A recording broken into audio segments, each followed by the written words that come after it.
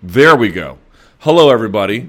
My name is Luke Thomas. This is the weekly Promotional Malpractice Live Chat. Today is Wednesday, November 26th, 2014.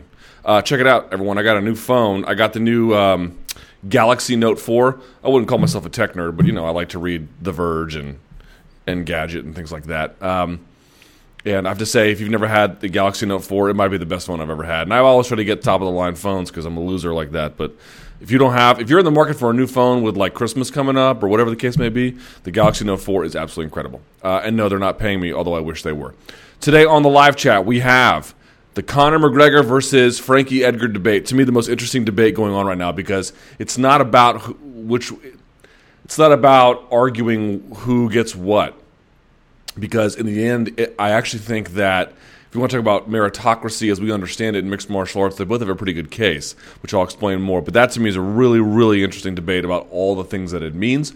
We'll talk about that in terms of not them two fighting each other, but who gets the title shot in the featherweight division. We will talk a little bit about Metamoris 5. Some of y'all don't want to hear about it anymore, so I won't go too much into it. Plus, I went into it on the new little mini podcast that I do, which is called the MMA, the Monday Morning Analyst. If you want a lot of Metamoris talk, go to that. Talk a little bit about Pacquiao Algieri if you want to talk about that, or whether he'll fight Mayweather. Really, whatever you want to talk about, get your questions in, and we'll get to it. You can do that on MMAfighting.com. Please follow me on Twitter at SBNLukeThomas. You may also email me at luke.thomas@sbnation.com. Or that's about it. But best place to leave your comments are on MMAfighting.com. There we are. Got a new haircut. Not too bad, right? Pretty cool. The lady who cuts my hair, she quit her job at the place that was actually nearby here. And so now I get her to come to my house to cut my hair. How cool is that? And it costs less when she does that. Pretty happy about that. Not that you care or that matters. Last thing I'll say, if you could be so kind as to share either this YouTube link, which you should give a thumbs up to, or the MMA Fighting link on social media, on Reddit, on SureDog, on mixedmartialarts.com and Twitter and Facebook and everywhere else, I'd be hugely appreciative. With that, let's get going, shall we? All right.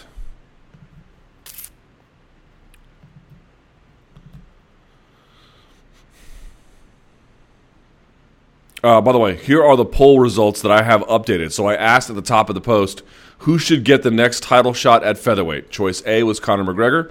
Choice B was Frankie Edgar. As it stands right now, and this may change, but as the moment I'm speaking to you, 62% want Conor McGregor. That's about 163 votes. And then 38% want Frankie Edgar. That's about 101 votes. This is hardly a scientific poll, but thought I'd put one up nevertheless. And we'll break all this down in a minute. All right, first question. The quality of athletes in MMA. Do you find it hard to introduce MMA to friends? I don't introduce MMA to friends anymore. I try to make MMA the last thing I introduce. With hockey, boxing, basketball, etc., you can show them to an uninitiated sports fan, and even if they don't like the sport, they can appreciate the athletic abilities of the participants. In MMA, I find it's much less often the case. I remember introducing a friend of mine to watch MMA with UFC 159, specifically the Phil Davis-Vinny Magalhães fight. It was so painful to watch. They gassed like crazy. The striking technique was atrocious, and it was very hard to argue that these guys were elite athletes. I would argue that they are. There are some fighters that definitely look and perform like athletes, Ben Henderson, Anthony Pettis, Jose Aldo, John Jones, but there are also a lot of elite fighters that just don't look like athletes, such as OSP. He's an athlete. Jake Shields, he's an athlete. Eric Silva, he's an athlete. Guys who either have aesthetically sloppy technique or fatigue ridiculously quickly. Do you think this is reflective of the quality of athletes competing in MMA, the grueling nature of the sport, or something else entirely? It's probably a number of things. I think, certainly NBA players are all tattooed, but they're also 6'8", 6'9", and they move like gazelles. They are better athletes, I think, than the majority of MMA fighters, so there's that. But to the point being is that they look like a lot of these guys just, I don't agree with this assessment. But if you talk to the average person on the street who doesn't know much about mixed martial arts, they might tell you that a lot of MMA fighters look like felons, guys who could have been extras on Oz or something. Again, I'm not endorsing that viewpoint, but I certainly don't deny that it exists. So there's that. But I think really what the key to that is one, there's just this really systematized process to get to the elite NFL level, right? So if you want to compete as a right guard or a wide receiver, for example, here in D.C., if you want to be Deshaun Jackson, or Pierre Garçon, right? There's a whole lot of things you have to do to get there, a lot of weeding out processes that you have to transcend and move beyond and move through, really.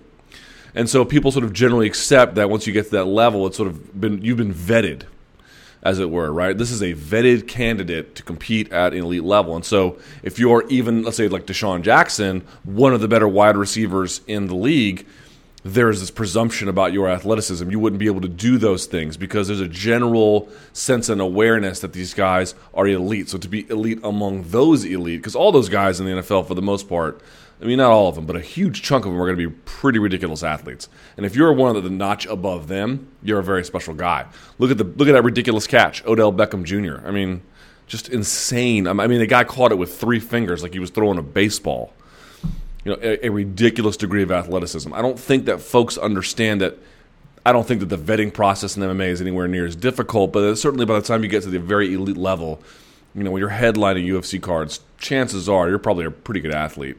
There's different kinds of athleticism that I don't think folks take into account. But also, I think there's also something you should just keep in mind. A lot of folks, and it's not the most wrong view in the world, they don't view fighting as a sport. They view fighting as something that happens on World Star Hip Hop or when people have too many beers at a ball game. Fighting is what happens in the stands, not in the arena. They can't comprehend the idea that you can athletically treat and prepare for and compete in fighting for sport. They just have a lot of difficulty with that. Either because they make judgments about the kind of athlete they are or what sort of psychological makeup they might have. They just don't treat it the same. Even if they might grant some exceptions, oh, well, look at Yoel Romero or look at John Jones and his 2 brothers who play in the NFL. Clearly these guys come from pretty good genetic stock. You know, it's not a coincidence that John Jones is arguably the best fighter alive and that both of his brothers play in the NFL, right? They got some pretty damn good genes. But, you know, so this wider view is a little bit harder to present to people. I'd also argue that a lot of guys who fight aren't very good athletes. Fighting is a weird thing. I mean, look at Michael Westbrook. Michael Westbrook was a fighter, or I'm sorry, well, he was a fighter too, but Michael Westbrook started out as this wide receiver for the Washington Redskins. And, you know, he had some bum years, had one good year, but you get the idea. He eventually washed out of the league. Listen, he's a very good athlete. Athleticism was not his issue, not much anyway. And, you know, Travis Brown beat the brakes off of him, right? So partly what makes you excel in fighting is athletic gifts, George St. Pierre being a chief example. But there also can be guys who can really make up for athleticism, or even if they're good athletes, add to that athleticism. You know, look at BJ Penn. There's a certain amount of barbarism. There's a certain amount of willingness to go through that kind of thing. It's a hard way to make a buck. And there is a certain psychological makeup to it that makes guys a little bit different who do that. The tolerating of that kind of punishment, the kind of interest you have in hurting someone that way. These are not automatic things. Lots of guys wind up going, I want to train MMA, and they go into the gym, and then they figure out they don't like hurting people, they don't like getting hurt. And they might be great athletes. Everyone's not built like that. And so there is partly some validity to the argument, while also some other things that contribute to an inability to properly understand MMA for what it is. But, you know, understand there's better athletes in the NFL, like by a million miles. All right, let's get into it. Aldo versus Edgar or McGregor. I think this is the most interesting debate going on right now because it's not just there's so many angles to it. Okay, so here's the question. Luke, I'm hearing a lot of arguments for both men to be given the chance to fight Aldo for the title next. Excuse me. Could you discuss the pros and cons of each fighter getting the shot for us? I think the UFC should match Edgar against Aldo and have Lamas face the winner of Conor and Seaver for the next in line. Also, I keep hearing the possibility of Conor selling out a stadium, a Viva 55K, blah, blah, blah, for a title fight. Is this realistic? I do think it is realistic. Would Aldo really go to Ireland to defend his title, or should he use his champion privilege and insist on having a homeland advantage?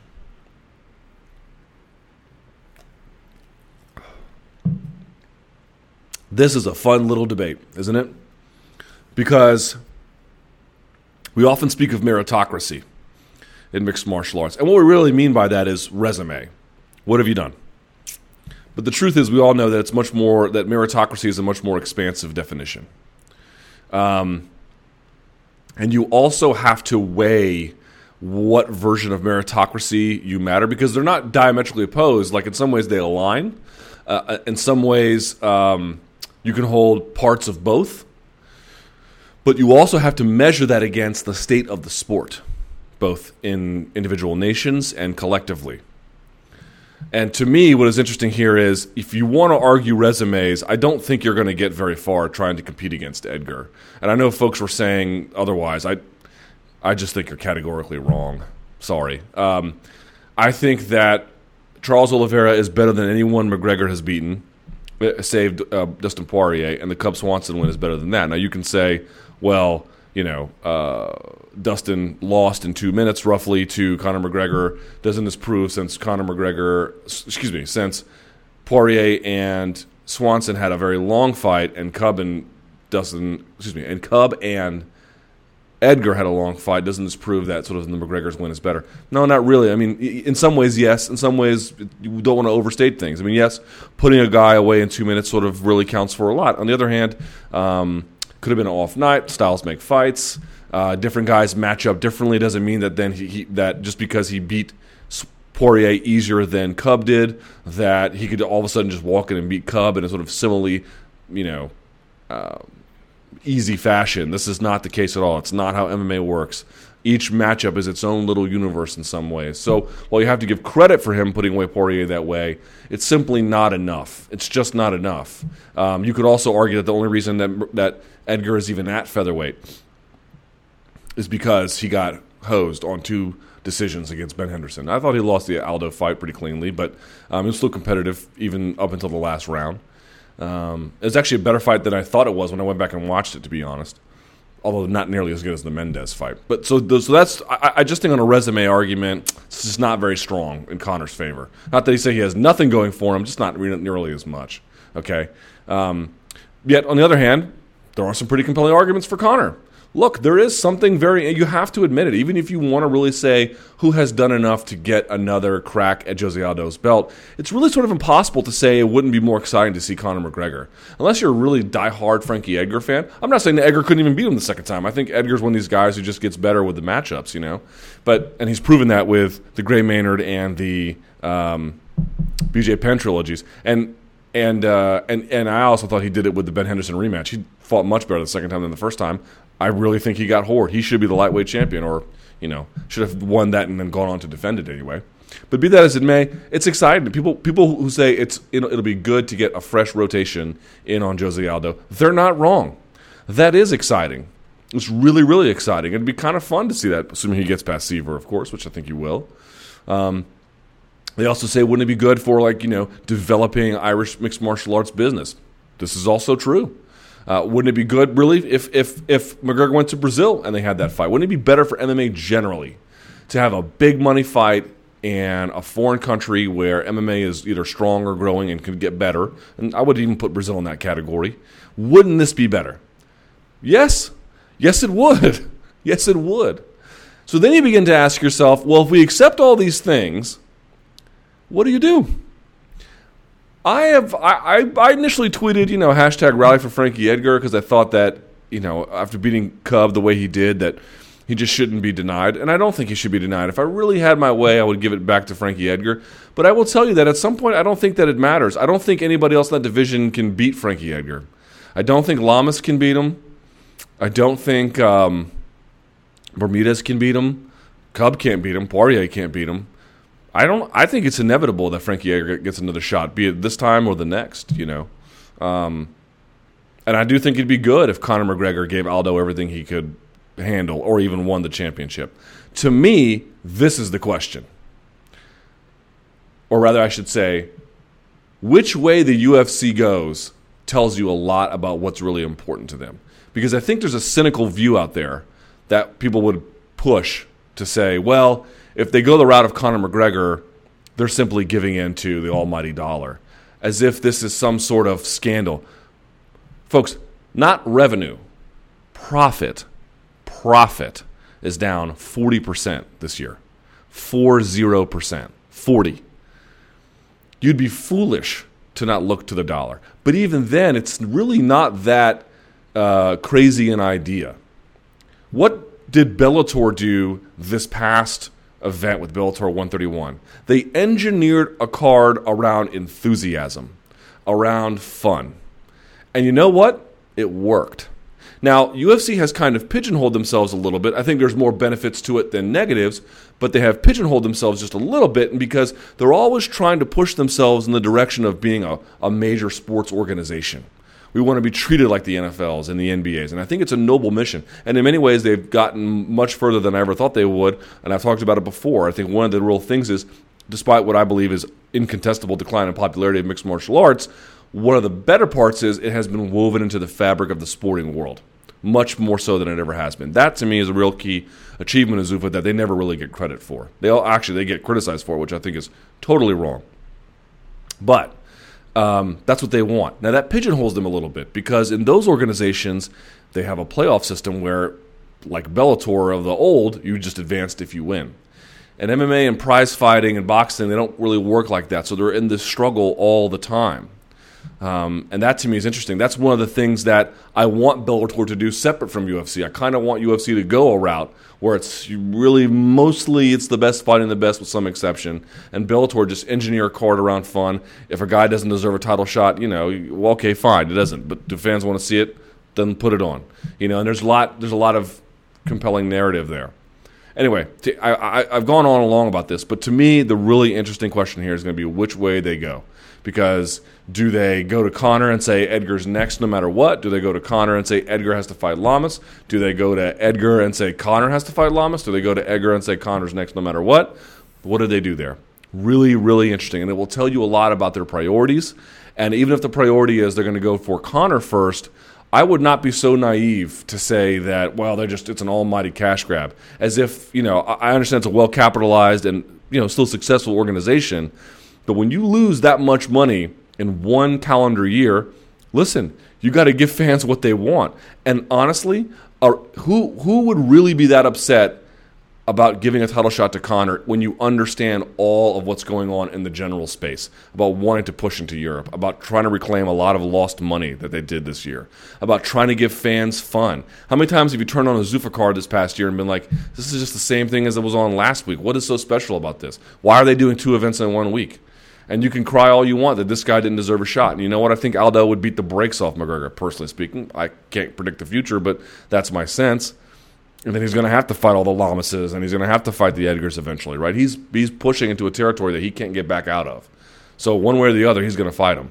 But would it really be that upsetting? Would it really be that upsetting to have a popular card? Would it really be that upsetting to build a new star? Would it really be that upsetting to grow MMA in a space where it's had a lot of troubles this past year? Is this the worst thing in the world? I don't know that it is. I don't think Frankie Edgar's going anywhere. He's not getting any younger, but he is right there on a title shot. I don't think anyone else in that division can beat him. If they went towards McGregor, I wouldn't hate it. If they go towards Edgar, it seems to me just as fair. Pick the winner. Hendricks Lawler. Hendricks. Pettis Melendez. I think Pettis, but I just don't know. Rockhold Weidman. Weidman. Edgar Aldo. I'd still go Aldo, I think. Dos Santos Verdum. Dos Santos Cruz Dillashaw. I'll go Cruz. Gus Rumble. I will go Gus. Jones DC. I don't know. So it says you have to choose. Jones? I don't know. I really don't know. Rory versus Hendricks Lawler winner. Hendricks. Mendez Edgar. Edgar. Pre-ACL tear GSP versus Anderson Silva at 178. GSP. Me versus Brian Caraway in Sport Jiu-Jitsu. Brian would win, for sure. I have more problems with little guys than big because they move faster. I'll answer this very quickly, then I'll move on. Metamoris draws, because everyone apparently doesn't want to hear me talk about...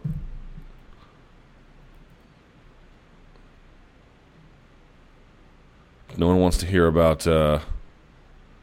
Metamoris. All right, I'll make it quick. Jesus, didn't realize it was that much of a touchy subject. Did you watch the event on Saturday? Yes. As much as fun as it was to watch high-level competition on the show, I feel the lack of finishes and ultimately winners hurts Metamoris. The Vinny match showed what was wrong, what I feel was wrong. Vinny gets to his pay no matter what, so he took his time and controlled a brown belt, whereas if the money was in the submission, he would have pushed 10 times more aggressively to get it. Let's say Samois and Keenan were being paid $5,000 each. Why not guarantee them $2,500 each, and then the winner gets a sub $5,000 bonus? Surely this would encourage both men to open up more and put themselves in bad positions chasing the sub and the bonus. I really think this whole idea, and this goes for UFC too, that, you know, giving guys these bonuses, I think it helps a little bit in terms of changing guys' game plans and strategies and results to get more action. I don't think it makes that much of a difference in the end, to be perfectly honest. I think guys are going to fight the way they fight if they're either risk takers or they're not. Sometimes the bonus might cause a little bit of change. I don't really get the sense that it does a whole hell of a lot. As for the draws, and again, I'll make this quick. I think the draws aren't necessarily what bothers me. I just think the idea that you have all these jiu-jitsu organizations popping up and they're all trying to solve the problem of how to make jiu-jitsu exciting, which I think you can make it more exciting and a more spectator-friendly sport. It is more popular than ever, by the way, and that's why you're seeing all these organizations pop up. But to me, I'll just argue this forever and ever. I have nothing against sub-only. I think it can be very, very interesting, but submission-only really only works when it's no time limit, and no time limit is not very spectator-friendly. It's hard to finish a guy in a sub-only format when he's as good as Keenan Cornelius. It's very, very difficult to do. Okay, the best way to do that is no time limit, and that winds up getting you matches that are 45 hour and a half long, and that can not be very good for spectators. I think the real answer, and this I get it from wrestling, the real answer: have points, have finishes, have aggressive anti-stalling referees, aggressive anti-stalling penalties, aggressive anti-stalling rules. Keep the guys moving. That's the way you do it. I just don't see this argument that sub-only solves for the problems inherent in points. What solves the problem inherent in points is getting rid of stalling, because sub-only with 20 minutes just doesn't work as a it's not a final alternative. It doesn't solve what is wrong with the point system. All right. There you go. Who should get the next shot at featherweight division? There we go. Talked about this already. Which prominent fighter cuts the most amount of weight? Between, you should say, well, whenever it's more than two, it's not between, it's among. Among Jose Aldo, Conor McGregor, Chris Weidman, and Mark Hunt. Well, it's proportional, not aggregate. So either Aldo or Weidman. Brock Lesnar and Bellator. I heard it discussed on last Friday's MMA Beat, the possibility of Brock heading to Bellator. I'd bring him in to fight once, maybe twice a year for pay-per-views. I think with B-level heavyweights in Bellator would make for some great fights for Lesnar. Do you think Bellator should push themselves hard financially to bring Brock in? Yes. Yes, I do. One, I think it would finally... Again, I don't think Bellator is really a competitor to the UFC in the same way that Strikeforce may have been. I've gone over this reason 1,000 times. I won't get back into it, but take that as a fact. But any kind of competition, however minimal, is good for the consumer base, and it's certainly good for UFC. They are good competitors. I really think that part of this international expansion has been a thought experiment of theirs, but the other part is that they've done it in a space where they've had really no competition. Competition will force them to rein things in and make a stronger effort on quality control, which I think is missing right now, or at least not as strong as it could be. Now, the early part of 2015 looks like it's going to be a great start. Awesome. Hope it stays exactly that way. But over time, this amount of events dramatically affects quality control. And so I think some kind of competition and having Lesnar pulling maybe, we don't know what he'll do, but maybe 4, 5, 6 million people in the right kind of moment would be great for them. So there's that. Can they afford it? Do they get back into the Fedor situation with M1 where some people thought that buying Fedor sunk them? I think that I wouldn't call that a myth, but I think that argument is largely overplayed. I think it did a lot for Strikeforce. I think they always kept their costs pretty low. To be perfectly honest, again, I'll shout him out. John Nash did a whole series on this about whether it was true that signing Fedor financially sunk them. It's not really all that true. Not to say that he wasn't expensive and that it didn't come with certain costs in addition to financial. It did, but it also did a lot in terms of raising their profile in ways other fighters and other fights never had the chance of doing. And that itself also paid dividends. Lesnar, in the right sort of circumstance, could be that guy for them. So no, I don't know if he wants to be the organization's champion or anything like that. Or I suppose he could. It looks like Minikov. I don't know what's going on with him. I heard he's having troubles returning to MMA, but yeah, I think it'd be huge on free TV. Lesnar fighting. He could sell enough that it would still set records for Bellator because he was never strong at the gate, but he would be strong for them at the gate. If you can get 10,000, that's pretty big. It would allow them to go to a new market and see Bellator. It's just, listen, who could make Bellator visible? That's really the key here. No one knows what Bellator is. I remember when there was War Machine issues going on my local radio station that I listened to, 106.7 The Fan, the one I used to be on, and they were talking about War Machine that he fought in Bellator, and they were like, they hadn't even heard of that. That's the problem that they have to fix. They have to really sort of create brand identity, not just get hardcore fans to like them on Facebook. That doesn't matter. And I just, as much as I think Lesnar's power might be diminished in some respects, I just think that would be really, really different. They saved the best stuff for Lesnar on pay-per-view. The best stuff Bellator could offer would still be free on TV. Now, the question is that good enough to get 6 million people? I don't know. Maybe Lesnar returning to MMA for the first time since leaving. It'd be kind of cool, wouldn't it? Pacquiao versus Mayweather. Will this fight happen? I've got a feeling that Floyd will hold it off until his 50th fight when he is free of his Showtime contract and holds all the cards. Well, first of all, that's definitely true. He could easily do that. Here's the part. Listen, I don't know. Until there's a contract in place, it seems to me sort of all ridiculous talk. But the one thing I'm really skeptical of is you saw all these boxing writers coming out understandably frustrated saying, well, Jesus Christ, I don't want to see Pacquiao fight yet another, not just Chris Algieri, but another Algieri-like nobody. He's not a nobody. The guy beat Russell Provodnikov, but you get the idea. It's just somebody. Yes, he's very good. Yes, that's great. But is he somebody? Is he somebody I care about? Is he a name? I want to see Pacquiao versus a name. And I don't want to see Mayweather in a second Maidana fight that nobody wanted. It did commercially all right, but there were just... I remember during the pay-per-view, I was on Twitter, and people were like, oh, my God, who cares about this stupid fight? And as Jack Slack pointed out, getting a bigger ring so he has more space to move. It was just terrible. It was just terrible. So listen, I don't know if they can make that fight. I think Mayweather would want so many conditions, he'd make it untenable. These guys don't want to fight each other. The question is, will they for other reasons, monetary being probably chief among them. But the one argument that they always made was okay, there's nobody left. I don't care. I don't want to see anybody else. And I understand that part, that you don't care anymore. But with guys who can compete in two weight classes, both welterweight and junior welterweight, there's an infinite number of choices. And I mentioned this on the MMA episode 1 that I did. Danny Garcia is out there. Amir Khan is out there. There's all kinds of guys they can just... If they're willing to have him fight Chris Algieri, they'll give him just about anybody then, the guy fought a lot of dudes that were fun and that were interesting, but they both had a lot of fights where you're just like, oh, my God, for real.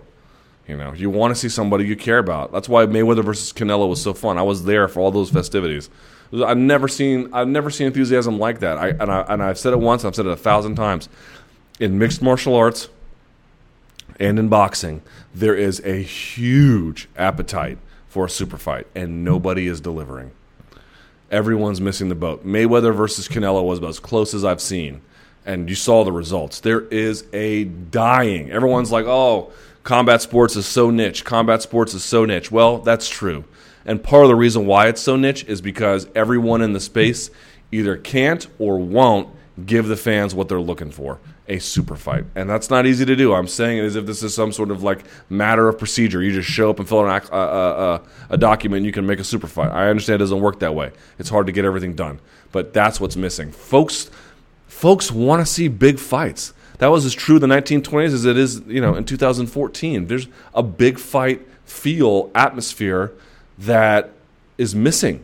It's totally missing, and partly it's because there's not as many heavyweight stars, and partly it's because the sports have, boxing has declined from its heyday, and MMA has risen from where it was, but still has a certain level it hasn't quite reached yet, at least on a general level.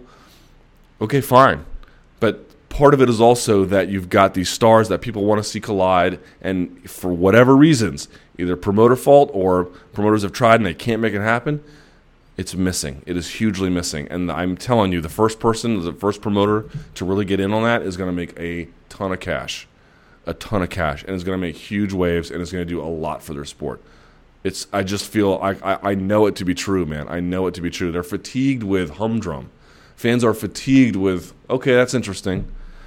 Get something that makes my eyeballs pop out. That's what they want to see. It's always what they've wanted to see. And you have to make it happen, one way or the other. DC versus Jones on the ground. Do you think DC can keep Jones on the ground long enough to cause serious damage? Or is most of this fight going to be at range, standing and occasionally clinch work in the cage? I think he can hold him down a little bit, but not long enough to do a whole lot of damage. That's what I think. I think that on the ground, he could probably, if Jones is working from butterfly guard, DC is going to have incredible base. It's going to be hard to get off of him or move to the side. And because Jones is tall, it's going to be hard to get his body to turn, to scramble. I don't mean turning away, but one of the ways you have to stand up is you have to get your feet either under you or to the side of you. And that's going to be hard to do against a guy like Cormier who's going to be all over you. But I don't know that Cormier would have savage ground and pound either. I think it would be a bit of a stalemate there. So the question for me is, what happens at range, which I don't think Cormier is going to let him fight at very much, and what happens in the clinch against the fence? That, to me, is really the issue. In the clinch or in the clinch against the fence, either or. Is Cormier going to level change and at least threaten to take down even if you can't get it? Is who's going to be more offensive there with strikes? Who's going to be more offensive there with elbows/knees?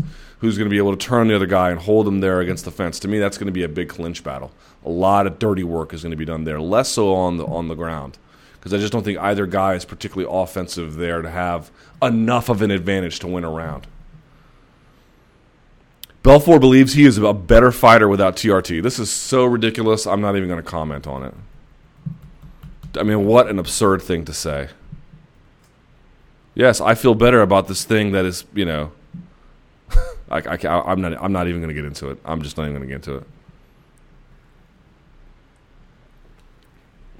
Luke, isn't Diaz versus Silva a super fight? Again, pretty close, not quite.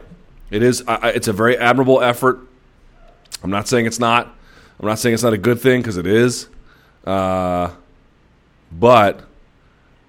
I would argue that it's just a shade shy. It's just a shade shy. That Diaz coming off the losses.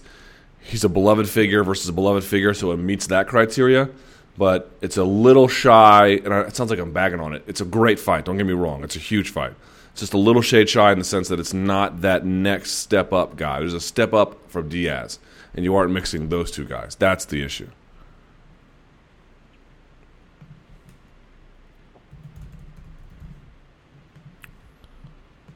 All right. True, false. UFC 181 does under 350,000 buys. For reference, Jones Teixeira did 350 and Hendricks Lawler did about 300. UFC 181 does under 350,000 buys. I will say true. Maybe not much under, but under. Mayweather-Pacquiao will take place in 2015. I just think false. John Jones has a special ability of knowing whether or not a comedian committed rape 30 years ago just by meeting them. God, what a stupid thing that was for him to say, right? Even Dana White will be watching the Patriots game over McGregor-Seaver. I doubt he'll be doing that, but he'll probably have it on. Although they won't be taking place at the same time.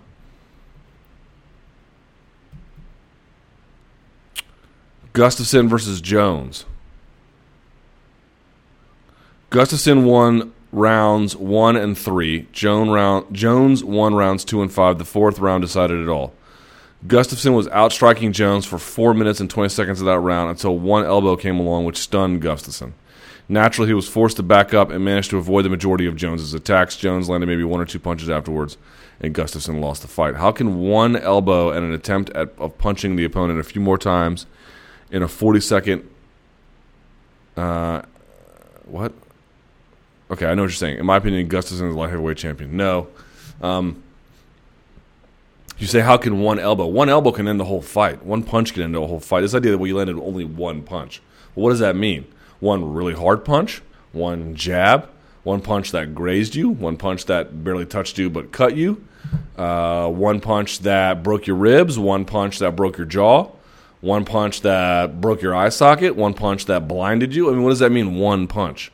The question is, what did he do to him to not only hurt him, but to advance his causes of finishing him?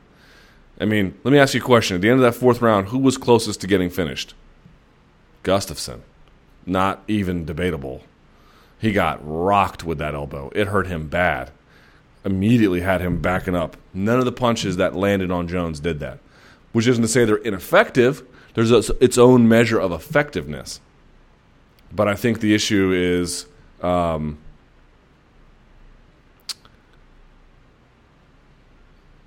when you are fighting in an MMA fight, it's if one guy is outstruck for 4 minutes and 50 seconds, that's kind of impossible to deny, right? There's a certain amount of volume there that's just hard to overlook, even if he lands a hard punch in the last 10 seconds that, say, floors his opponent. That would be a harder thing to measure. 40 seconds is a little bit easier because, one, it's a longer time frame where Jones had that little almost minute under his belt, but that's the side of the issue. The issue for me is who came closest to getting finished? Who pushed the other person to the furthest precipice? Pretty easy call there. John Jones pushed Gustafsson to a much further precipice. The damage that Gustafsson did to Jones before that is not impossible to cannot be disputed or removed or ignored. It has a certain accumulative value there. But even in that accumulative value, what did it do to him that elbow didn't? The elbow was the most significant strike, not just of that round, but of that fight by either competitor. That's a fact. It was a fight-altering elbow because it also allowed Jones to basically win the fifth round from there on out. Fatigue set in on both guys, and Jones did what he did, but that elbow cannot be ignored. So when you say one elbow, you're saying it as if one is less than two, one is less than five. Well, okay. But one huge punch is a lot more than 100 little ones. I'm not saying that Gustafsson threw 100 little ones. I'm just pointing out to you, arguing one as like a numerical value of absolute fighting value is something you cannot do.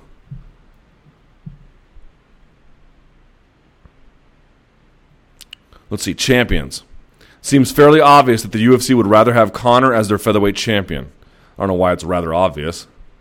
If you were running the UFC based on money-making ability, health, and star power, who would you make champion in each division? That's funny. I'd keep Kane at heavyweight. I would keep Jones at light heavyweight. I'd put Anderson Silva back at maybe not, but you get the idea. Anderson Silva's a bigger star anyway. At welterweight, we assume GSP is gone. Maybe Rory. At lightweight, Pettis. At featherweight, Conor. We're just talking money, right? At bantamweight, Dominic. And at flyweight, we're just talking money, like Ian McCall. I think you would do a little bit more than those other guys. Obviously, keep Rousey. And for the straw weights, that's a tougher call. I want to say Joanne Calderwood, but I'm not. Oh, Rose Namajunas.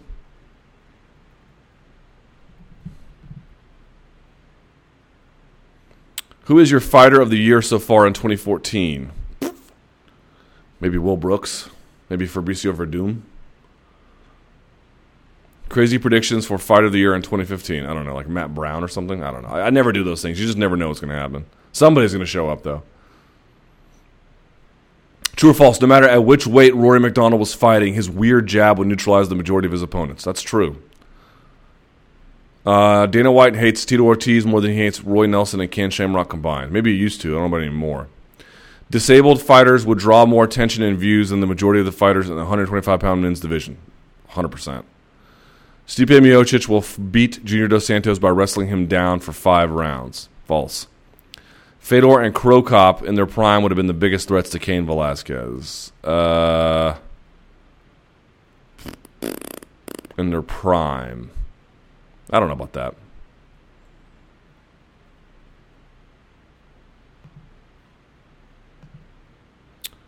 Let's see.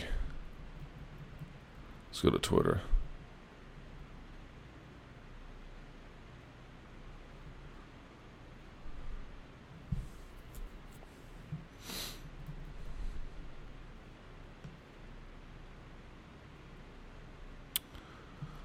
What's your favorite side dish on Turkey Day? That's an important question. My family makes a lobster mac and cheese. That's pretty good. That'll put some weight on you. Should Junior Sagano get a crack at Fabricio Verdum if Kane can't heal by May? If he can beat Stipe, sure. Someone's asking how you follow the BJJ scene. Since y'all apparently hate that talk, I will answer that question on my own after the chat. Oof, y'all are sensitive about that. Sensitivo. All right. Luke, do you have any minor annoyances when watching MMA? Minor? For example, I always roll my eyes when a fighter, clearly in the wrong side of a 30-27 decision, raises their arms immediately after the fight ends, waiting for the scorecards to be tallied. I hate when the media gets blamed for anything.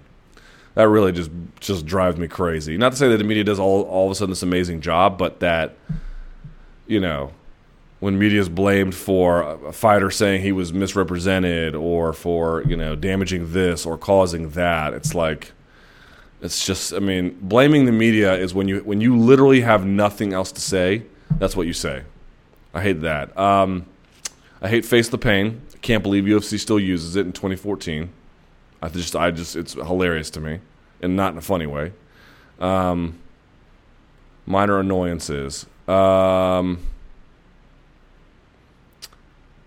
It's partly true and partly overstated when MMA and I tell you one thing that drives me crazy is when there's some pro wrestling event and then all the guys I follow in MMA, which is a pretty narrow list, and they all tweet about, some WWE event that's going on. Drives me I just want to delete my account.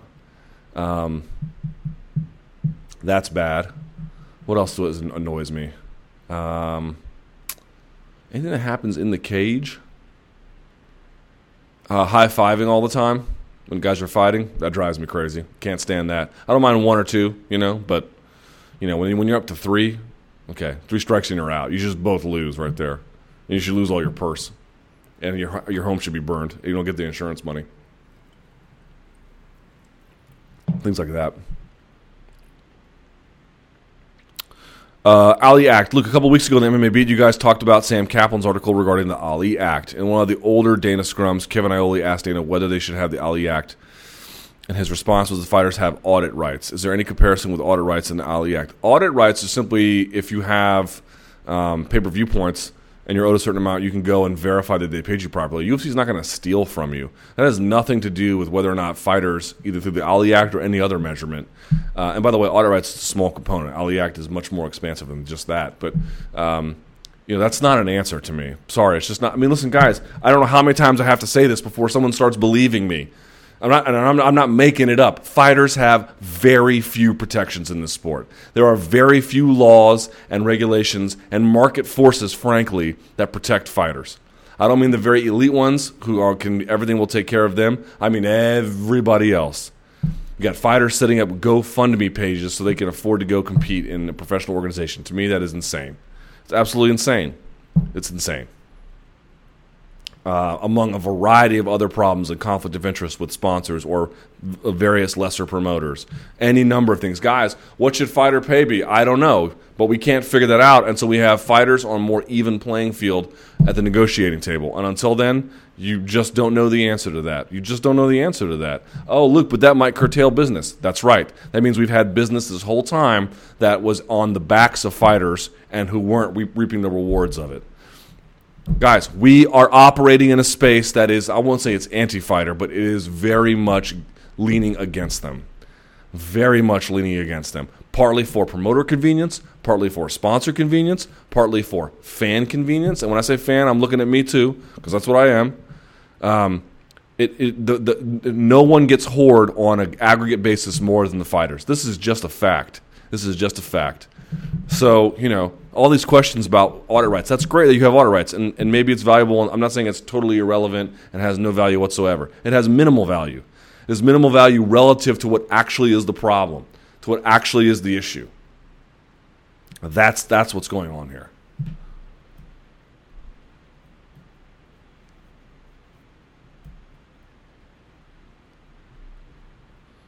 Contracts. Is Brock Lesnar still under contract with the UFC? I don't believe so. Long after Strikeforce was gone, the UFC revealed that fighters like Gina Carano and Herschel Walker were still under contract. Can the UFC keep these contracts forever and restrict fighters from going elsewhere? They can if they're still owed fights. Could they end Vanderlei's career just by not releasing him? Yes, which they have effectively done. Also, if they're a champion, there's a champions clause as well.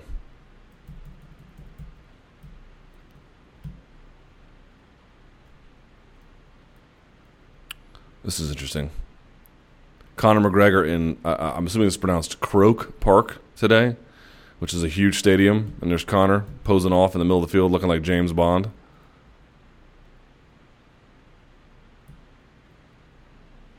Almeida Henry fight team. With fighters like Edgar, Barboza, Moraes, why do coaches Ricardo Almeida and Mark Henry get no love compared to other small successful camps?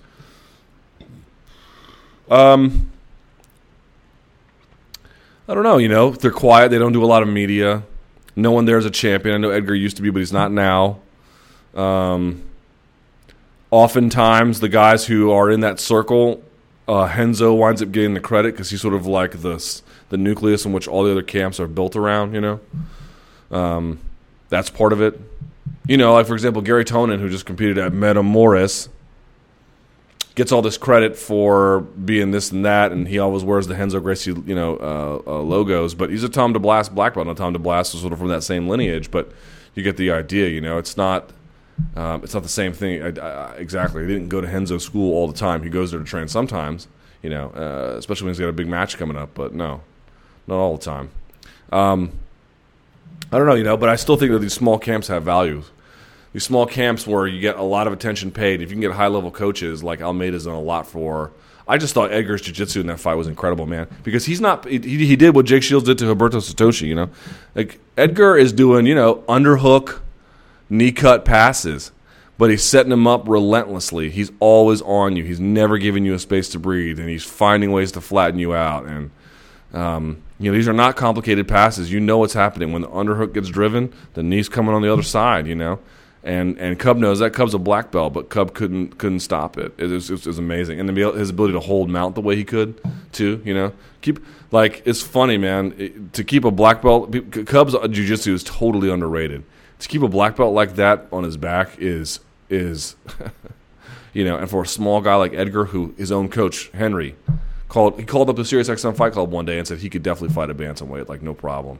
For a guy who could fight a bantamweight, to be able to hold Cub down like that is beyond impressive, beyond impressive. So, to your point, do they get enough credit? No, absolutely not. But, they're not in big – not like Coconut Creek is, but Coconut Creek is so big with ATT. I don't know, these guys, they kind of fly under the radar. They don't make a lot of noise themselves. Almeida's a judge, but, he doesn't do a lot of interviews. Laborio does more interviews now than ever. Greg Jackson's a bit of a celebrity. He's done TV shows. Faraz Zahabi is sort of similar in that way, and so these guys sort of stand out, and they're bigger camps. But these smaller camps, I remember Chris Weidman saying he likes the smaller camps. Like, Sarah Longo, I wouldn't call it a small camp, or I wouldn't call it a huge camp, but I wouldn't call it exactly a small camp either. I'd call it maybe a medium-sized camp. But Weidman's point was that he's able to get all the attention that he needs that he just wouldn't get at a big camp, and they have the money to fly in sparring partners now. So he's really in that sweet spot where he's not around a bunch of monsters trying to kill him all day, but he gets the training he needs at the same time. He has been injury prone a little bit here, but not too much.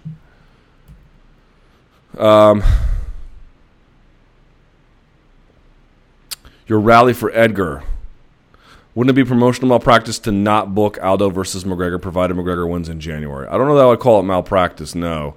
Again, at some point, there's this urge in MMA, and I don't think it's wrong, but there's this constant urge to be like, what's the big money fight? What's the big money fight? And I made a case for it earlier in this chat. But when you're an organization like UFC, a sports organization, there is a certain amount of sanctity around a certain amount of things, and you can breach it at times, but you really don't want to go past a tipping point.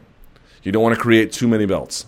You don't want too many title shots to be, You can fudge a couple, man. You can give Jones versus Sonnen, but then you better give Jones versus Gustafsson, and you better do Jones versus Teixeira, and you better do Jones versus Cormier, so that there's this perception that you maintain of, we just won't mess with too many good things. We won't mess with the inherent value in too many good things. And I'm sorry, if you put McGregor ahead of Edgar, you're messing with that inherent value. That doesn't mean it doesn't have other benefits. That doesn't mean that's a long-term ruination. I'm not saying that. But that's sort of where you're at here. It's not just that one guy has a better resume. It's that what are you saying by treating the guy with the lesser resume better? Maybe it makes more sense aggregately. And I made the case that it kind of does here a little bit.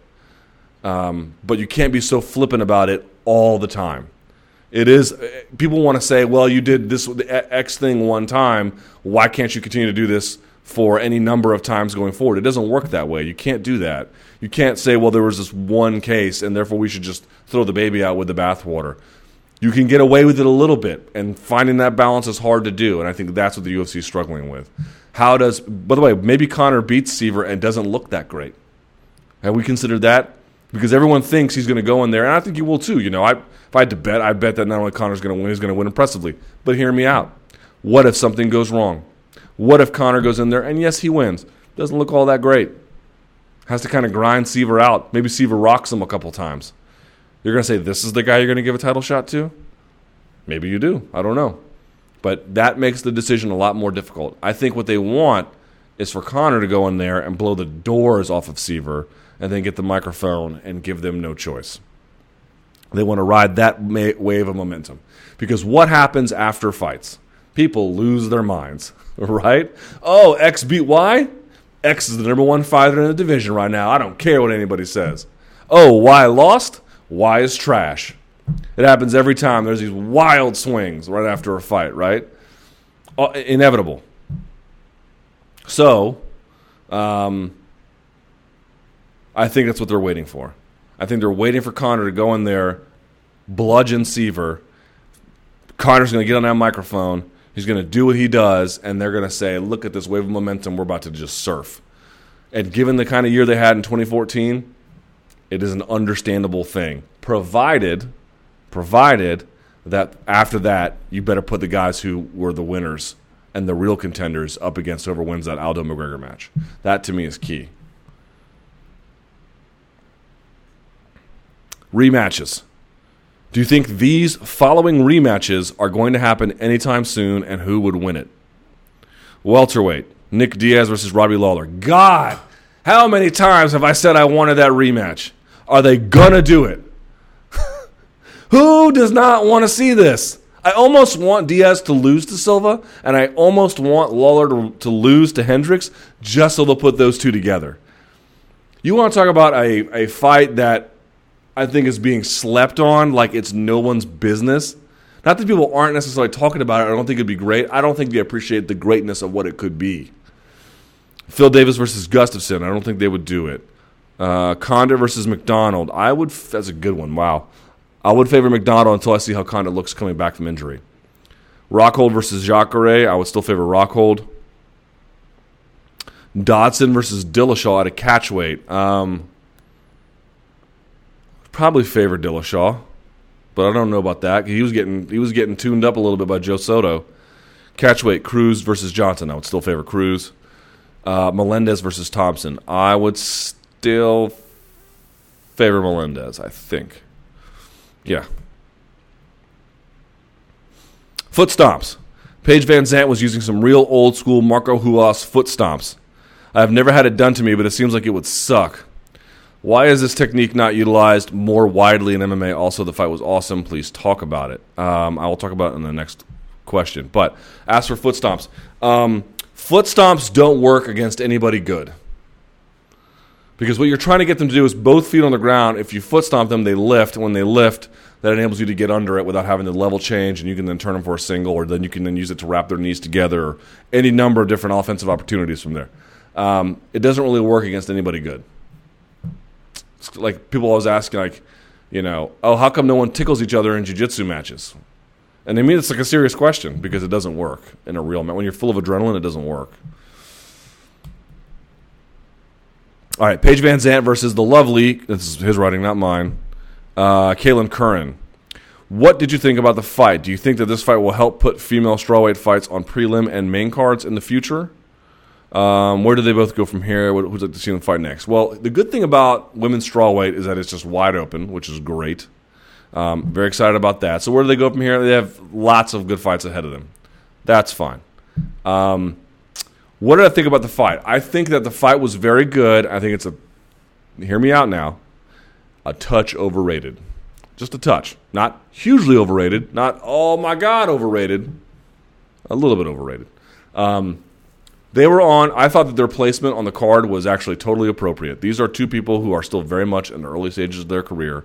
They cannot be trusted to put on the kind of product that, say, Green versus Barboza could, although Green sort of, that's not the best example. How about Ortiz versus Benavidez? Right? It's a high-level product you're looking at there. Those are elite, world-class fighters. And these two women are certainly deserving of maybe being among the UFC strawweight division. But my only point there is there were some real technical gaps there. And it's easy for me to get here, they're not hiring me to corner them or train them for the fight. But I just mean, you got the real general sense from watching that fight that they were – what made the fight great was there was enough technique to sell it. It was hugely spirited. It was back and forth. It was action-packed. But I'm always going to sort of lean on the side of people who are more technical and still can deliver most of those things. It's a balance of things when you're watching a fight. How much action is there? How much damage is being caused? How much momentum swings are there? How much interesting things are you seeing? And you got a lot of that. On the technique side, it's a little low. Not all of it being low. I mean, I thought some of the ground and pound from Kaylin Curran was great. I thought the tactical approach, or I should say the strategic approach a little both actually, that Van Zandt had in constantly getting Kaylin against the wall and just grinding her out and wearing her out. Winning with cardio is a real thing. And it was more than that too. She had the head pressure and was just constantly banging on her. That is also a key component. So I really respected that too. And they each landed hard. Good knees in the clinch from Van Zandt, and again, good ground and pound from Kaylin. It was a really spirited fight, but I just mean I would dial back the enthusiasm. Seems to be like at a 9 or 8 or 8 or 9. I would dial it back to like a 7, which is still a great score. I just don't want to. It's to me, was Edgar versus Swanson as exciting as Van Zandt versus Curran? I think some folks would say it wasn't. Some might say it was. Some might say it was better. I'd be one of the ones that said it was better. For me, I will always side with. It's interesting that Curran can throw the legs to the side of Van Zandt and then come over the top with one of those right hooks and landed that sucker flush. Okay, that was great, But Van Zandt didn't put up enough of a fight with her legs. She kind of just got pushed aside. That's inexperience. A thing on technique she needs to work on. That's not so interesting to me. A basic guard pass, underhook on the right side, or underhook on the left side, passing to the right by Frankie Edgar. That doesn't look as pretty. That is infinitely harder to do. And still kind of pretty itself, actually. And then taking him out, that is just so incredibly difficult to do. Sometimes you get both, right? You get that Odell Beckham catch, right? You get both. But if I have to lean a certain way, and this is my preference, maybe you don't feel that way, my preference is I'm always going to lean to the people who have a harder task of making things look pretty versus people who make things look pretty against people it's a lot easier to make things look pretty on. Let's see. Was Frankie versus Cub a preview of what would happen in a matchup with Conor? Again, we don't know how Conor would react against a wrestler of the caliber of Chad Mendes or Frankie Edgar, but my feeling is that, yes, he would be on his back quite a bit. Good question. Luke, you often talk about international expansion, oversaturation, and boom and bust being problematic for the UFC. Well, MMA generally. But could international expansion protect against boom and bust in individual markets? I don't think so. Because once you have this period of tremendous growth, you have to then maintain the market. And when you have all of these different sort of fathers to answer to with a product that is not very large, you then thin it out, which creates always other problems. So no, I don't think so. I mean, I think some international expansion buoys that. I think going into Brazil has been good, although they haven't been able to maintain Canada this past year. They lost a lot there. Part of my point. So it's always good to have a few irons in the fire, but you never want to have so many that you can't balance them and nurture them. And I think that's where people don't understand my argument. Go into the places where it makes sense to go into, but don't extend yourself so far that you then lose the capacity to make sure that you have quality across all your different entry points into these various markets. Does Mendes deserve a title shot? I haven't heard that one. He just had one. Mendes had a good run of wins when he got his second shot at the title, yet he never faced anyone in the top 5. The division was a little short of contenders at the time, but the rematch was definitely the most interesting fight they could make. McGregor has defeated the number 5 guy, and assuming he beats Seaver, will have 2 top 10 wins.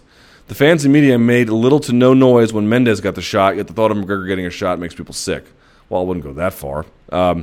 Edgar has looked really good of late and just beat the number 2 guy in convincing fashion. When it comes down to who deserves a shot off the course, it's clearly Edgar. However, do we really want to see that fight happen over McGregor-Aldo? Oh, I've already talked about this. You said did Mendes deserve the title shot? Well, you answered your own question. You can only fight the guys they put in front of you. And they can only put the guys in front of you that are available. That's it. So I agree that you're going to have this floating criteria of what determines a contender in 2014 versus 2016 in each division. Look at what John Jones had to do to go through to get a title shot, and then what other people had to go through to fight him. Look at what guys have to go through at heavyweight or flyweight. It can be different for each division, and it can be different for each year. Look what you have to do at welterweight to get a title shot. It's impossible. It's not that hard to get that title shot in flyweight, So to your point, yeah, they're shifting criteria. There's not one criteria, and that changes in each division and over the years. But what you wind up seeing and what you want to feel for, and you get a feel for this, I think, maybe more so in media because you're just constantly diving into material, but you fans know too. You just get a certain feel around a guy. And I know that doesn't sound like a great answer, but it's sort of like, does he pass the smell test or not? The problem was when Mendes was surging up, it wasn't just that he was beating these guys handily. It was that he was doing so with a new set of tools. The rest of his team was using those new set of tools. And you just got the sense that there was this general momentum coming out of Team Alpha Male. And to your point, there weren't as many guys available for him to fight. So it just sort of felt like the right thing. Now, the problem for McGregor is imagine if Frankie Edgar was doing a reality show now.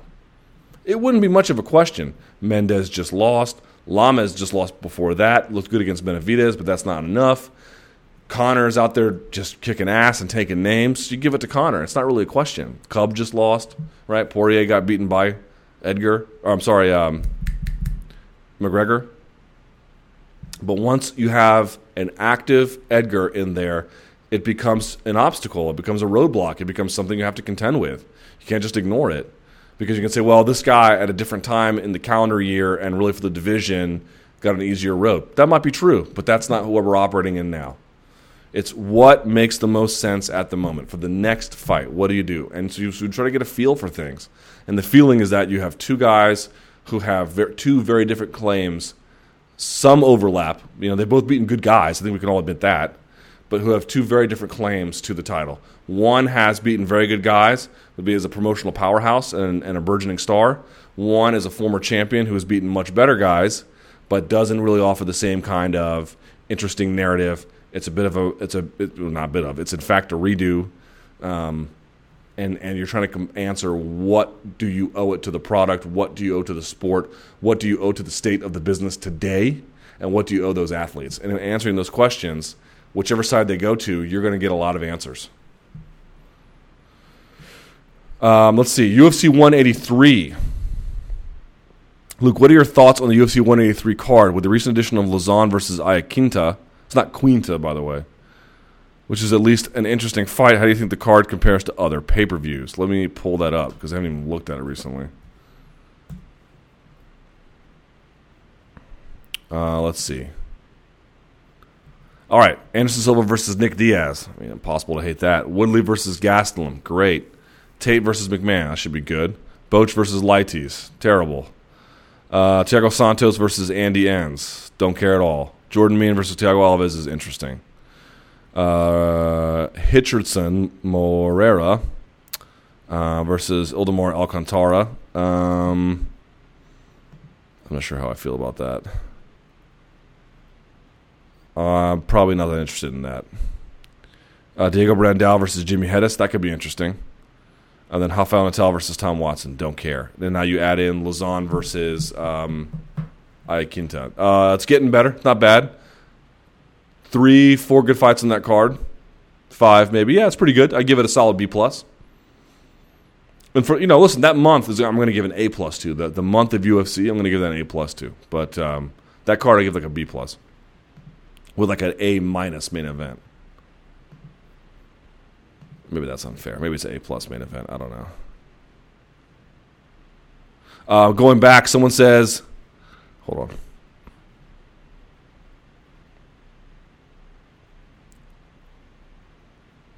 You said Croke Park correctly. Should check out the history. It's a GAA stadium where the people were shot by the British in 1920. Wow. That sounds horrible.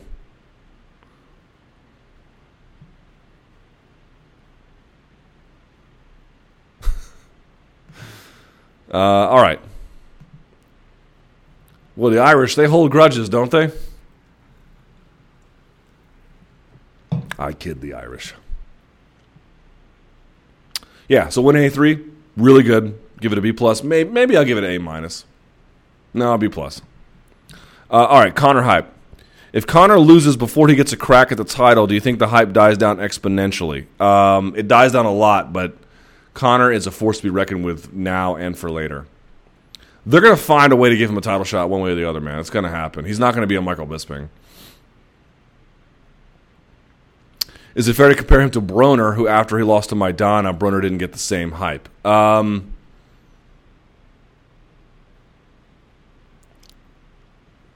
That's a good question. Wow. Yeah, but Broner also had some other bad performances where he didn't look that good. Let me pull up his record. So it was more than that. Because if Broner had had some better comeback... yeah, the Maidana fight hurt him.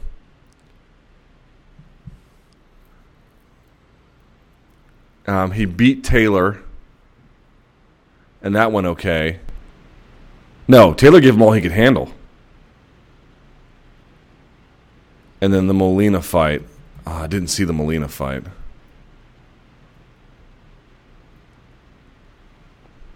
That's a good question. I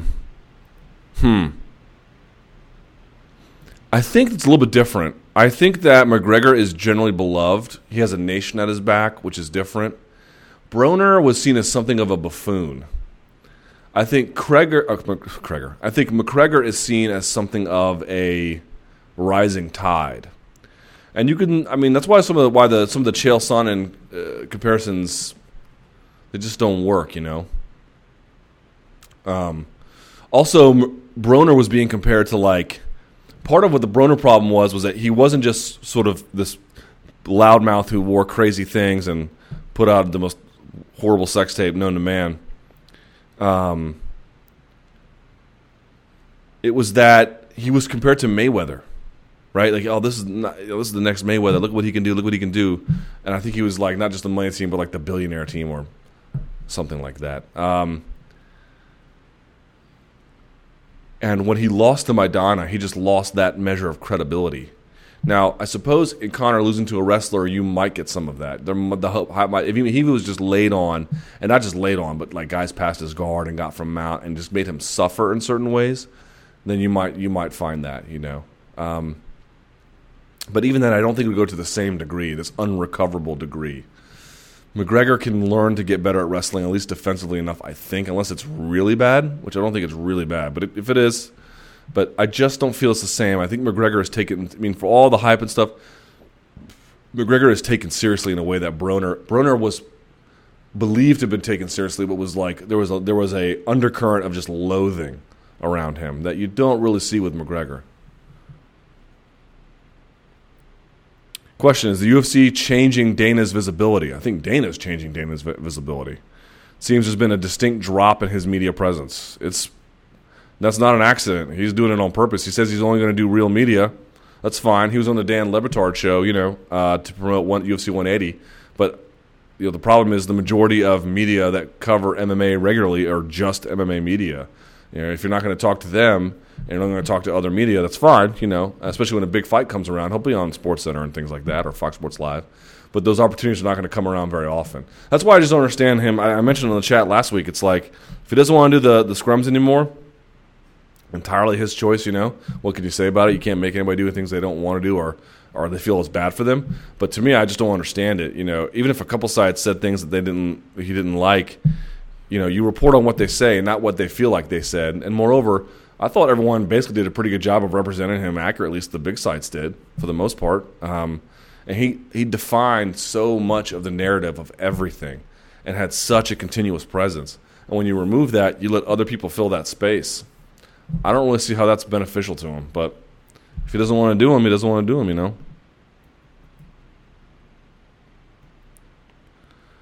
Anthony Johnson. If Jones cannot take Anthony Johnson down, Davis couldn't. Would you consider Anthony Johnson a favorite in a fight between the two? No. You guys can hate John Jones all you want. I think he will figure out any kind of way to beat Anthony Johnson. And by the way, I think he can take him down. Jones is the more diverse striker, 100%, and he's got a much bigger reach. If he used that reach well with the jab and then the kicks, it's Johnson that's going to have to find his way in, not the other way around.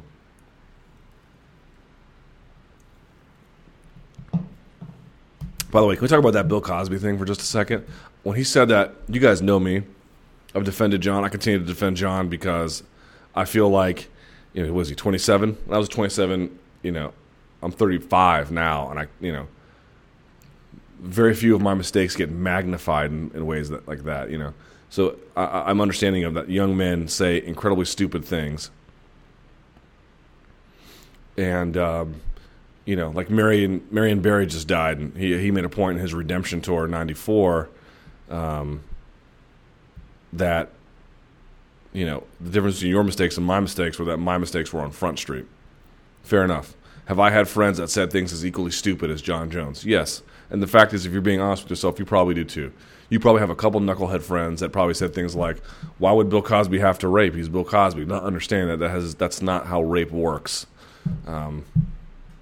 It's a pretty poor understanding of the way rape works. Okay. So I am partly forgiving of him. On the other hand, how many times does someone how many mistakes does he have to make in terms of saying things like that before someone's on his team? It's like, John, if somebody asks you about something you don't know about, which he admitted at the beginning of the question, please don't talk. Just don't say anything. No good can come of it. So you know what? It sounds like a very difficult issue. It's not one I'm hugely familiar with, so I'm going to decline comment, or I don't know, or just keep walking. Just don't say anything, And again, I'm never going to walk back ever that people was like, oh, what?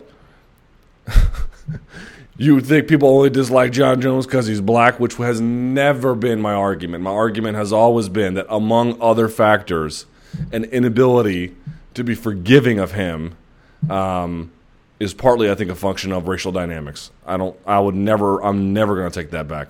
I don't think that's just true in John Jones's case. I think that's true among black people in this country generally. They're just not forgiving. There's not forgiven as much for their mistakes as whites are. I firmly believe that. You don't have to agree. It's fine. But that aside, this is where the other component comes in, where I will agree with all of you who don't like John Jones and don't say it. When he said that, I was just like, John, what are you doing? What are you doing? What are you doing? How could you say something like that? And then he's got this yes man with him, high-fiving him after he does the impression. It's like, oh, my God. So bad. So bad, man. I couldn't believe it. Totally just absurd to the nth degree. And I really hope that someone on his PR team was like, John, here's the thing. Not everything you say is funny or clever or insightful or cute. Maybe some things are. That ain't one of them. Okay? We're talking about a case where you have nearly 20 women over the course of decades accusing this guy of horrible and unspeakable crimes. Maybe it's best to decline comment. Maybe it's not good to defend someone like that. Even if you think it's the case, just shut the F up.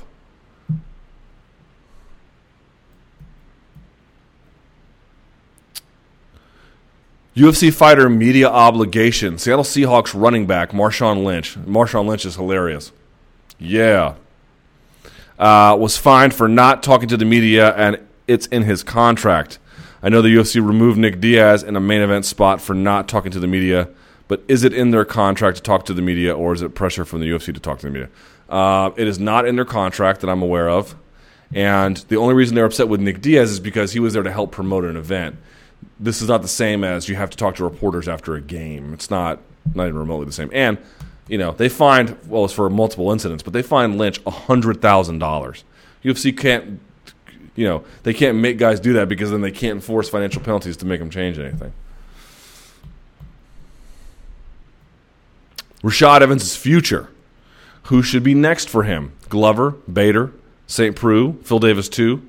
I'm very curious about what Rashad can still do in the division. Can you see him in another title run, or is it not too soon to put him as a gatekeeper? I think he's on his last legs. He might have a couple more good fights in him. I would give him St. Preux.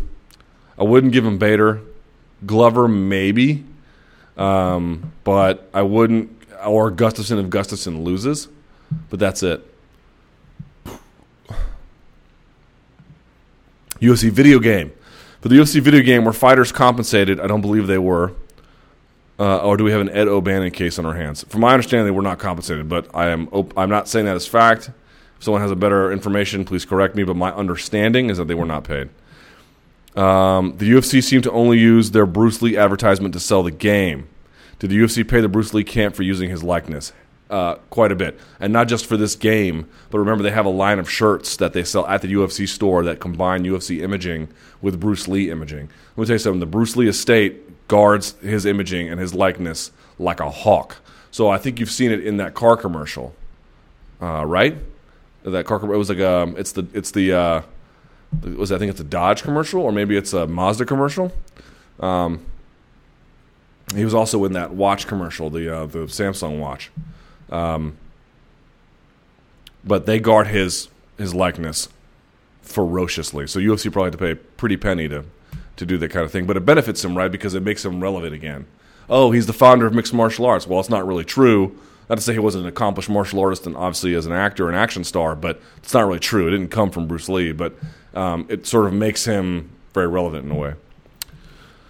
UFC without pay-per-view. Luke, I know you've talked about it a little bit in the past in this chat, but what would it take for the UFC to abandon the pay-per-view model? Massive, massive, massive television rights fees. Let's see. True or false?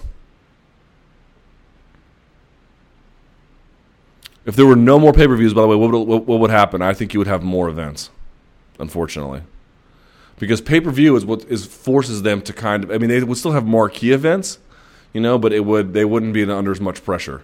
If they got a massive television rights, only if it was like if the massive TV rights came in the form of certain contractual demands. So, yes, we're going to pay this amount for, let's say, 30 events, but 10 of those have to be tentpole events where you just blow it out. And then they have to be headlined by champions and, that kind of thing. True or false? Michael Bisping would find success at welterweight. False. He's too big. If Kelvin Gastelum beats Tyron Woodley, he receives a number one contender fight. He might. If John Jones loses to Cormier, the UFC will not give AJ Gustafsson winner of the title shot due to Jones being dominant in the division so far. It depends how he loses.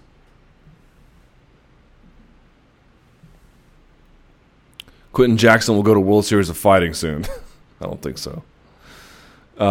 He still has fights under his contract in Bellator. By the way, I didn't get to make this point on MMA Beat. I mean, isn't Quentin Jackson just so? He's a character, man. Had a falling out with Pride. Had a falling out with UFC. Had a falling out with Bellator, and the only promoter he likes in the whole business is Bjorn Rebney. He's like the opposite of everybody else. People love Pride. They love UFC. Bellator's changing, right? More people are liking what they're doing. And no one likes Bjorn Rebney. But Quentin Jackson, exactly the opposite. It's really funny. If George St. Pierre came back and Lesnar came back and they were headlining a show together, it would do huge numbers. Yes, but it would not reach UFC 100, but it would do big numbers. Ben Henderson will never get another title shot, but will always headline Fight Night and Fox shows and give almost anyone trouble. I won't say never, but I will say what you're saying is largely correct.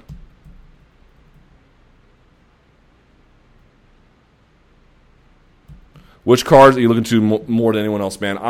Again, you can like what you like. If you're a big Nick Diaz fan or whatever, you can like what you like. I cannot wait for Jones Cormier, man. That, to me, there's nothing like it, dude. That is the best the sport has to offer. And I don't know what's going to happen in that fight. It's truly a fight I can't pick. I don't know if it's because I think too highly of Jones or because maybe I think too highly of Cormier or too little of Jones. I don't know where my allegiances go with that one. But it's the very best the sport has to offer, and I really can't wait for it. And I don't care if anyone – I mean, I hope all these outlets cover it. Don't get me wrong. I hope it does huge, huge, huge numbers. But I don't care if it's watched by no one but me, because that is the – you want to talk about the premium product? That is the premium of the premium product. That is the very best that MMA has to offer. It does not get better than that, period.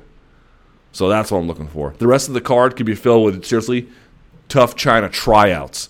That's how bad that card could be. You could have Jones Cormier headline and the rest be tryouts for the Ultimate Fighter 2 in China, and I would still buy it, and I'd recommend it to all my friends.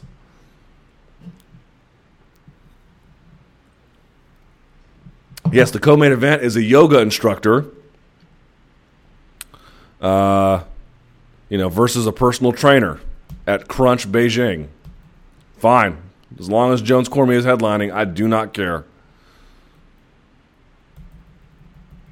Seriously, you could put Jones Cormier on as a headliner and then for the first 3 hours just have 2 girls, 1 cup on rotation. And I would still wait until that main event. That's how good that is. That is so good, I can forgive just about anything. MMA media ranking fighters in the top 10 that are outside of the UFC. Is it really justified now that we've seen several instances where MMA media ranked top 10 lightweight Eddie Alvarez and MMA media ranked top 10 middleweight Hector Lombard, when given the chance at the big show, don't meet up to the media expectations and rankings? Yeah, but that works both ways. How about when the guys from Strikeforce came over and they just bombed on people, or even WEC, same thing. People just want to point to Bellator like this is the first time this has happened, that a fighter has matriculated over and had some struggles. Well, no. Fighters have matriculated and had struggles, and fighters have matriculated and kicked ass. It works both ways. Shouldn't beating a top 10 fighter be a prerequisite for a fighter outside the UFC to even be mentioned in the top 10 list? I would say almost always yes, but not 100% yes. UFC has 99% of the best fighters. No, they have 90% of the best fighters. Let's cut the whole, I don't want to see them in UFC. I don't want to seem UFC biased and make it seem like I'm politically correct, so I'm going to put a Bellator fighter in the top 10 rankings of the weight class.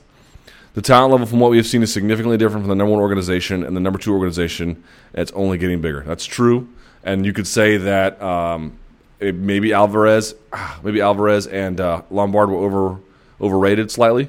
I wouldn't have much of an issue with that, but all I would say to you is that this idea that every time someone comes over they just bottom out is not true.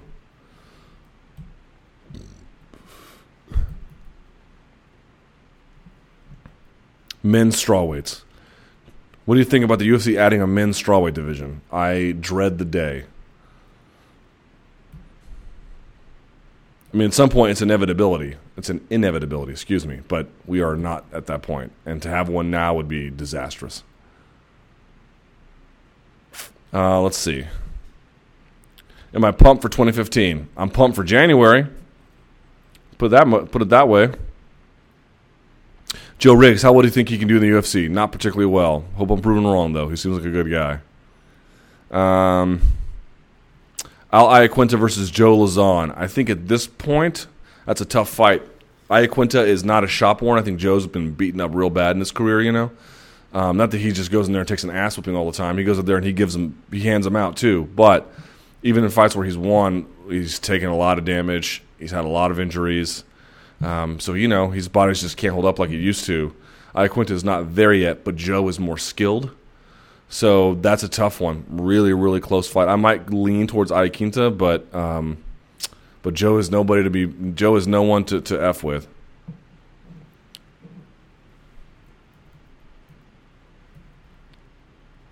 Prediction on Real Madrid Basel, 4-0 Real Madrid.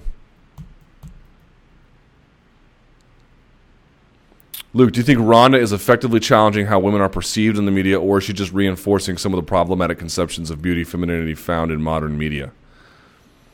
I remember Ronda criticizing the media for portraying portraying women as sexual objects, but with these recent nude photo shoots, it often seems like she is taking part of the very exploitative system she had issues with. Where do we draw the line? Boy, this is a very difficult question. Is she expressing her sexuality individually, or is she sexually being exploited? I don't think she's being exploited. I think it may be both. It also seems female MMA fighters are accepting these problematic conceptions of beauty just to get some recognition. What do you think? I think it's 70-30, 80-20 with Rousey. I think in many ways she is clearly challenging conceptions of, I don't know, female beauty per se, but certainly female identity and female strength and female empowerment. And she's reinforcing different notions of female empowerment. And I think she's often spoken to that directly about if a little girl can see her and know that they can do anything, then she's doing good. And I think that's really true. Even my own sister, who knows nothing about sports, much less MMA, had heard about her and finds her story very appealing from a general sense and perspective. I also don't think there's anything wrong with women being beautiful and then using that as a means to market themselves or even in some ways define who they are. But I think it's also true that she's sort of feeding the machine with these photo shoots and these other opportunities, that a machine that is based on the idea of, the preeminence of beauty over other things, the objectification of women. So I think there's a little bit going on there. But as a balance, I think she gets it right. I do think that on balance she is empowering women, changing perspectives and views on what it means to be a strong woman, and I think all that is a pretty good thing. I will say, though, that we sort of live in a world still where a woman being attractive is much more beneficial for their career than it is for a man being attractive. Certainly that's true in all lines of work, but it's unfortunately, but it's dramatically true in MMA. Let's see. It's a complicated topic, so I apologize for giving you that short of an answer, but that's the best I can give you in this narrow window. It's a complicated question, though. Real quickly,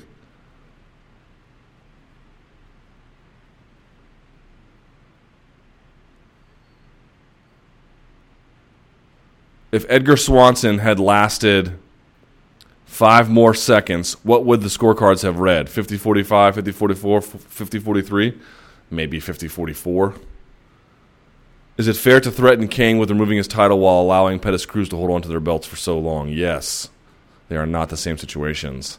And then last but certainly not least, do you think if we had a male with the same judo skills of Ronda at the start of the UFC that would have had the same effect? I can't believe folks don't understand this. There are plenty of guys who have fought in MMA with much better judo than Ronda. Much. We've had many gold medalists compete from judo in MMA. Makoto Takimoto. He didn't get very far. Ronda is very good and has a skill set that is a little bit more applicable to MMA than even guys like Takimoto. But we're talking about like judo skills.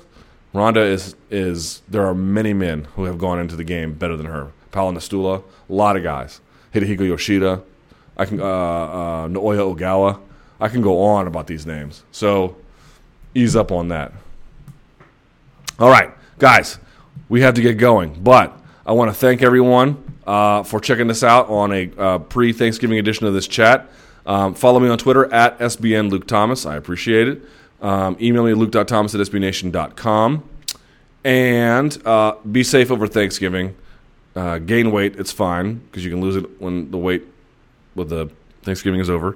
Don't drink and drive, and do all the things that you need to do to be safe and get home safe. If you need to call a cab after getting hammered at the bar, please do so. Until next time, I am Luke Thomas. I'll be back next week, and I don't know. RG3 is a disaster. Stay frosty, guys. That was the worst exit ever, wasn't it? Peace.